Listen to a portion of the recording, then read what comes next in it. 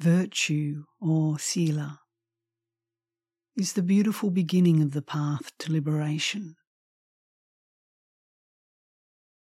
The deep peace of samadhi is the beautiful middle. And wisdom is the beautiful end. Although they can be separated as three unique aspects of the training, as we look into them more and more deeply, these three qualities converge as one. To uphold virtue, you have to be wise. Usually we advise people to first develop ethical standards by keeping the 5 precepts so that their virtue will become solid. However, the perfection of virtue takes a lot of wisdom. We have to consider our speech and actions and analyze their consequences. This is all the work of wisdom. Therefore, we have to rely on our wisdom in order to cultivate virtue. Wisdom purifies our actions and speech. Once we become familiar with ethical and unethical behavior, we see the place to practice. We abandon what's wrong and cultivate what's right. This is virtue.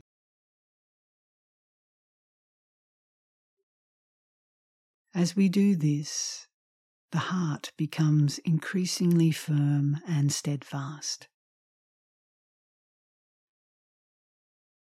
A steadfast and unwavering heart is free of apprehension, remorse, and confusion concerning our actions and speech. This is samadhi.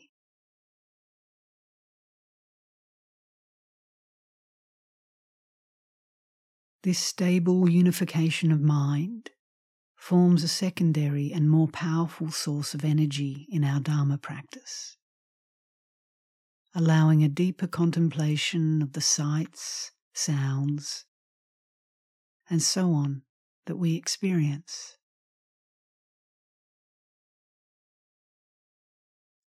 Once the mind is established with firm and unwavering mindfulness and peace, we can engage in sustained inquiry into the reality of the body, feeling, perception, thought, consciousness, sights, sounds, smells, tastes, physical sensations, and objects of mind.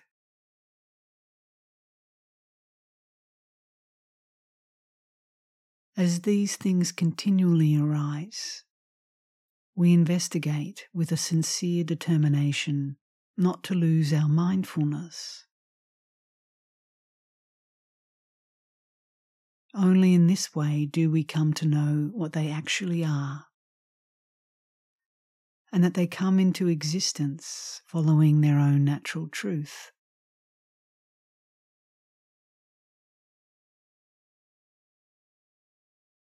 Once there is clear comprehension of the way things truly are, our old perceptions are uprooted, and our conceptual knowledge transforms into wisdom.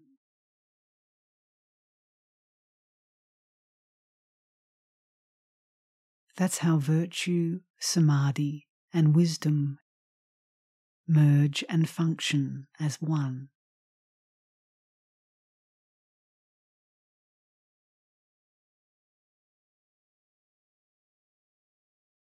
As wisdom increases in strength and intrepidity, samadhi evolves to become increasingly firm. The more unshakable samadhi is, the more unshakable and all-encompassing virtue becomes. As virtue is perfected, it nurtures samadhi, and the additional strengthening of samadhi leads to a maturing of wisdom. These three aspects of training mesh and intertwine. United, they form the Noble Eightfold Path, the way of the Buddha. Once virtue, samadhi, and wisdom reach their peak, this path has the power to eradicate those things that defile the mind's purity, the kilesa. If the factors of the Eightfold Path are weak and timid, the defilements will possess our minds. If the knowing isn't quick and nimble enough, as forms, feelings, perceptions, and thoughts are experienced, they will possess and devastate us. However, if the noble path is strong and courageous, it will conquer and destroy the defilements. The path and the defilements proceed in tandem. As Dharma practice develops in the heart, these two forces have to battle it out every step of the way. It's like there are two people arguing inside the mind. But it's just the path of the Dharma and the defilements struggling to win domination of the heart.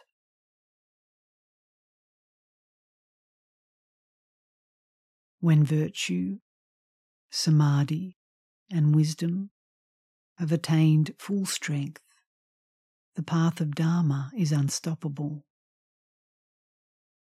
advancing unceasingly to overcome the attachment and clinging that brings us so much anguish.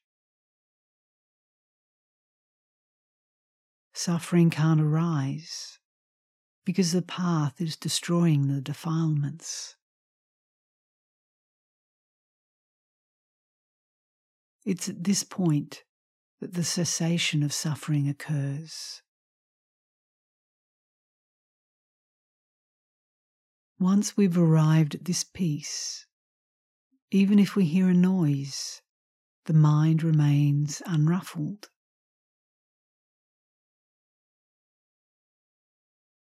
Once we've reached this peace, there's nothing remaining to do.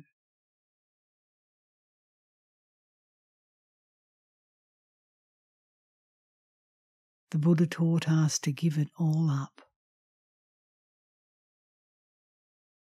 Whatever happens, there's nothing to worry about.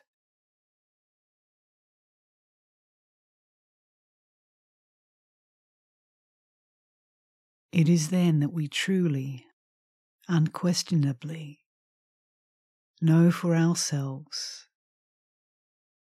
and no longer simply believe what other people say.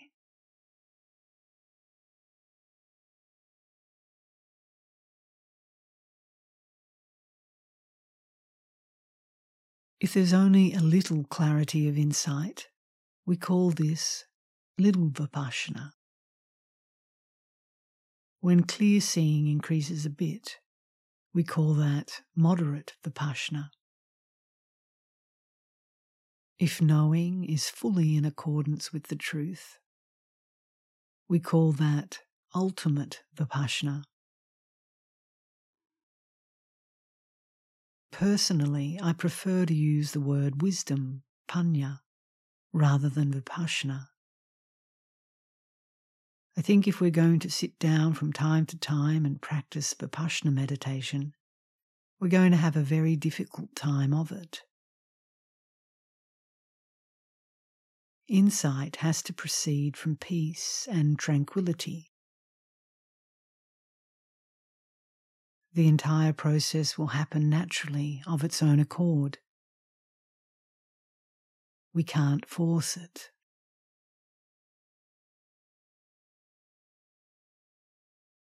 The Buddha taught that this process matures at its own rate. Whether the progress is swift or slow is out of our control. It's just like planting a tree. The tree knows how fast it should grow. If we want it to grow more quickly than it is, this is pure delusion. If we do the work, the results will be forthcoming, just like planting a tree. If we achieve enlightenment in this lifetime, that's fine. If we have to wait until our next lifetime, no matter. We have faith and unfaltering conviction in the Dharma.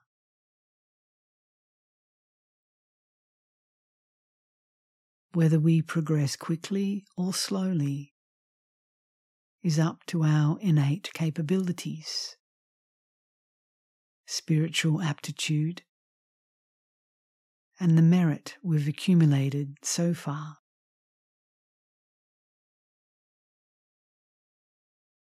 Practicing like this puts the heart at ease.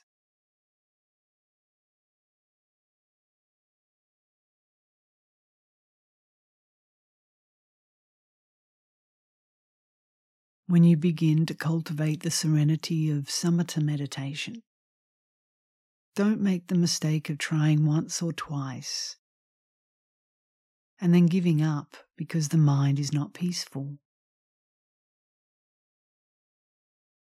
That's not the right way. You have to cultivate meditation over a long period of time. Why does it have to take so long? Think about it. How many years have we allowed our minds to wander astray? How many years have we not been doing samatha meditation?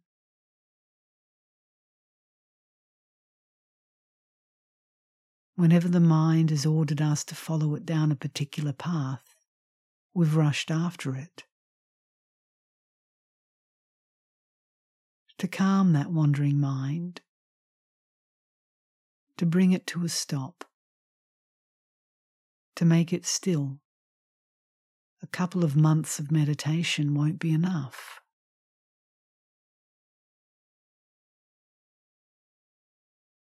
Whenever we experience a mood or emotion, we should examine it in terms of its impermanence, unsatisfactoriness, and selfless qualities. Then reflect and investigate.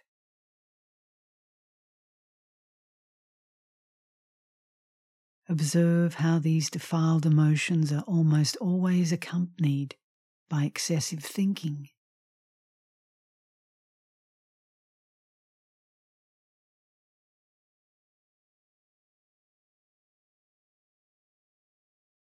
Wherever a mood leads, thinking straggles along behind.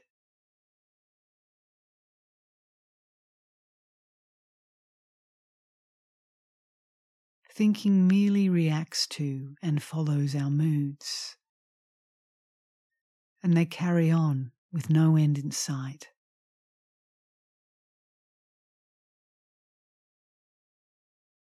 But if wisdom is operating, it will bring the mind to stillness. The mind stops and doesn't go anywhere. There is simply knowing and acknowledging what is being experienced.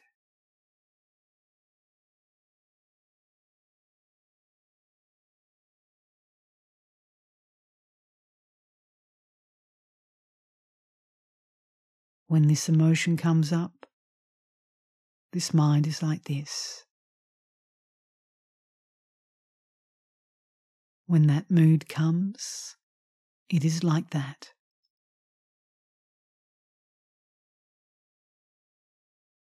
We sustain the knowing.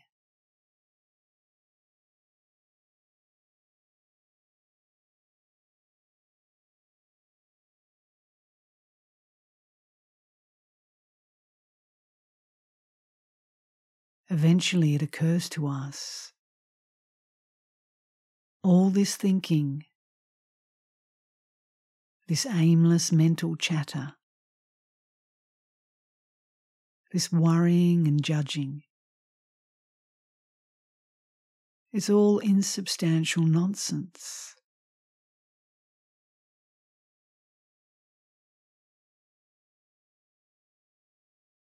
It's all impermanent, unsatisfactory, and not me or mine.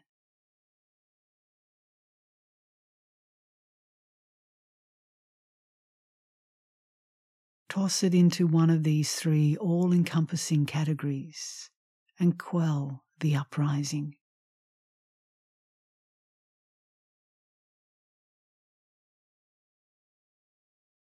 Cut it off at its source.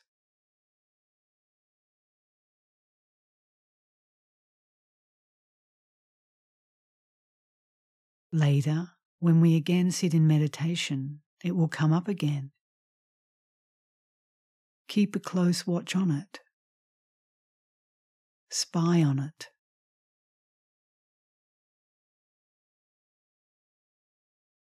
The Buddha said that those who keep a close watch over their minds will be liberated from Mara's snare.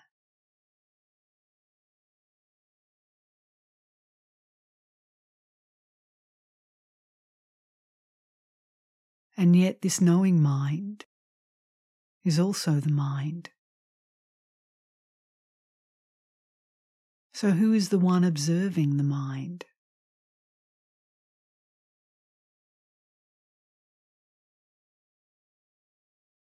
Such ideas can make you extremely confused.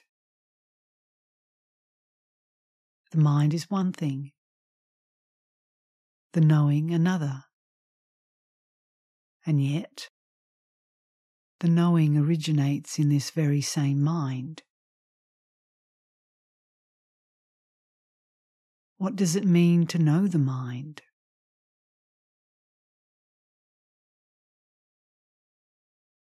What's it like to encounter moods and emotions? What's it like to be without any defiled emotions whatsoever?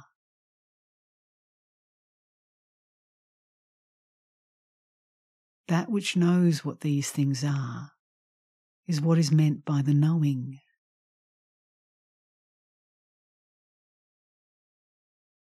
The knowing observantly follows the mind. And it's from this knowing that wisdom is born.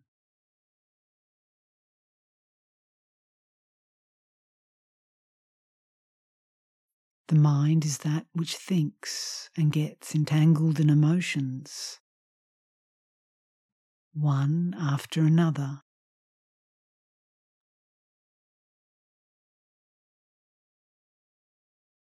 When the mind experiences an emotion and instantly grabs it, it's the job of the knowing to teach.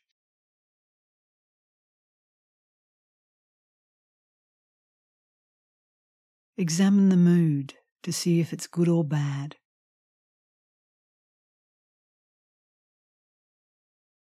Explain to the mind how cause and effect functions.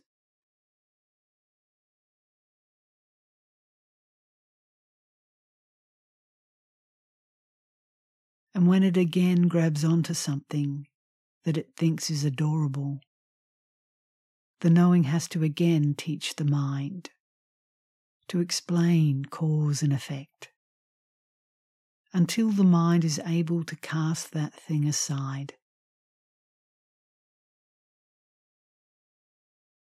This leads to peace of mind.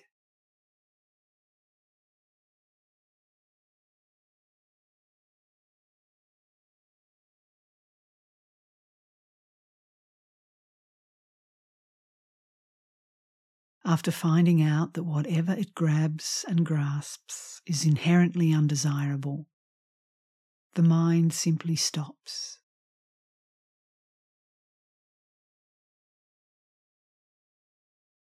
It can't be bothered with those things anymore.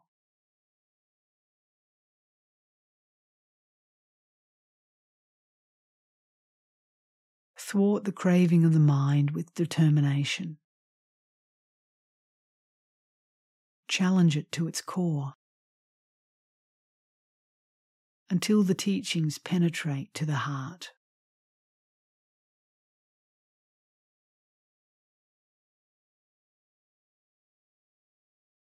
Practice with unflinching dedication. If you want to practice Dharma, then please try not to think too much. If you're meditating and you find yourself trying to force specific results, then it's better to stop. When your mind settles down to become peaceful and you think, that's it, isn't it? Is this it? Then stop. Take all your analytical and theoretical knowledge, wrap it up, and store it away in a chest. And don't drag it out for discussion or to teach. That's not the type of knowledge that penetrates inside.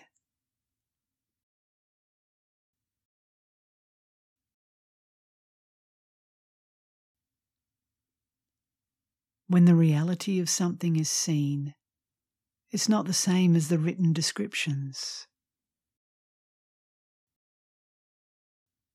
For example, let's say we write down the word sensual desire.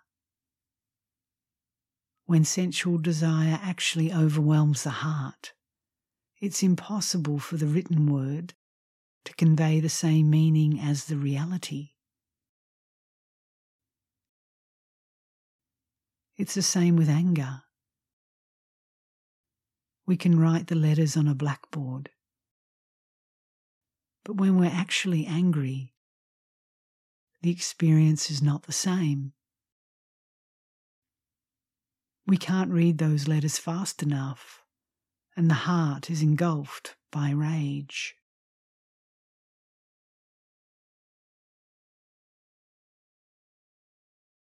This is an extremely important point. The theoretical teachings are accurate, but it's essential to bring them into our hearts. It must be internalized.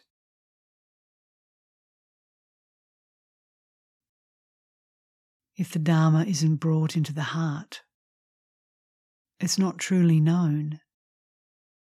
It's not actually seen.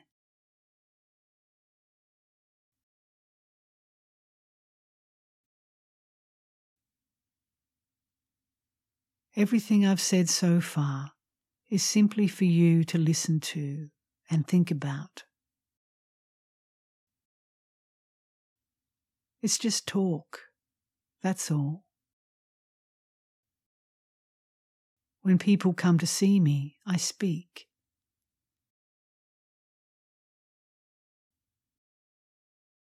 These sorts of subjects aren't the things we should sit around and gab about for hours. Just do it. Get in there and do it.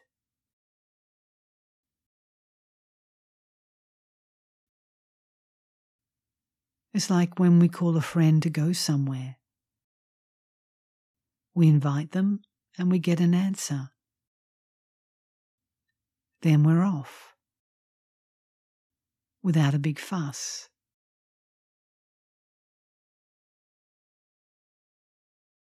We say just the right amount and leave it at that.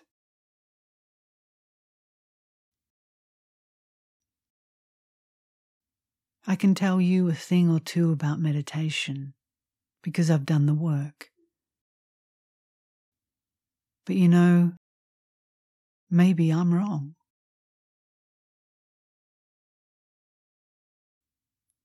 Your job is to investigate and find out for yourself if what I say is true.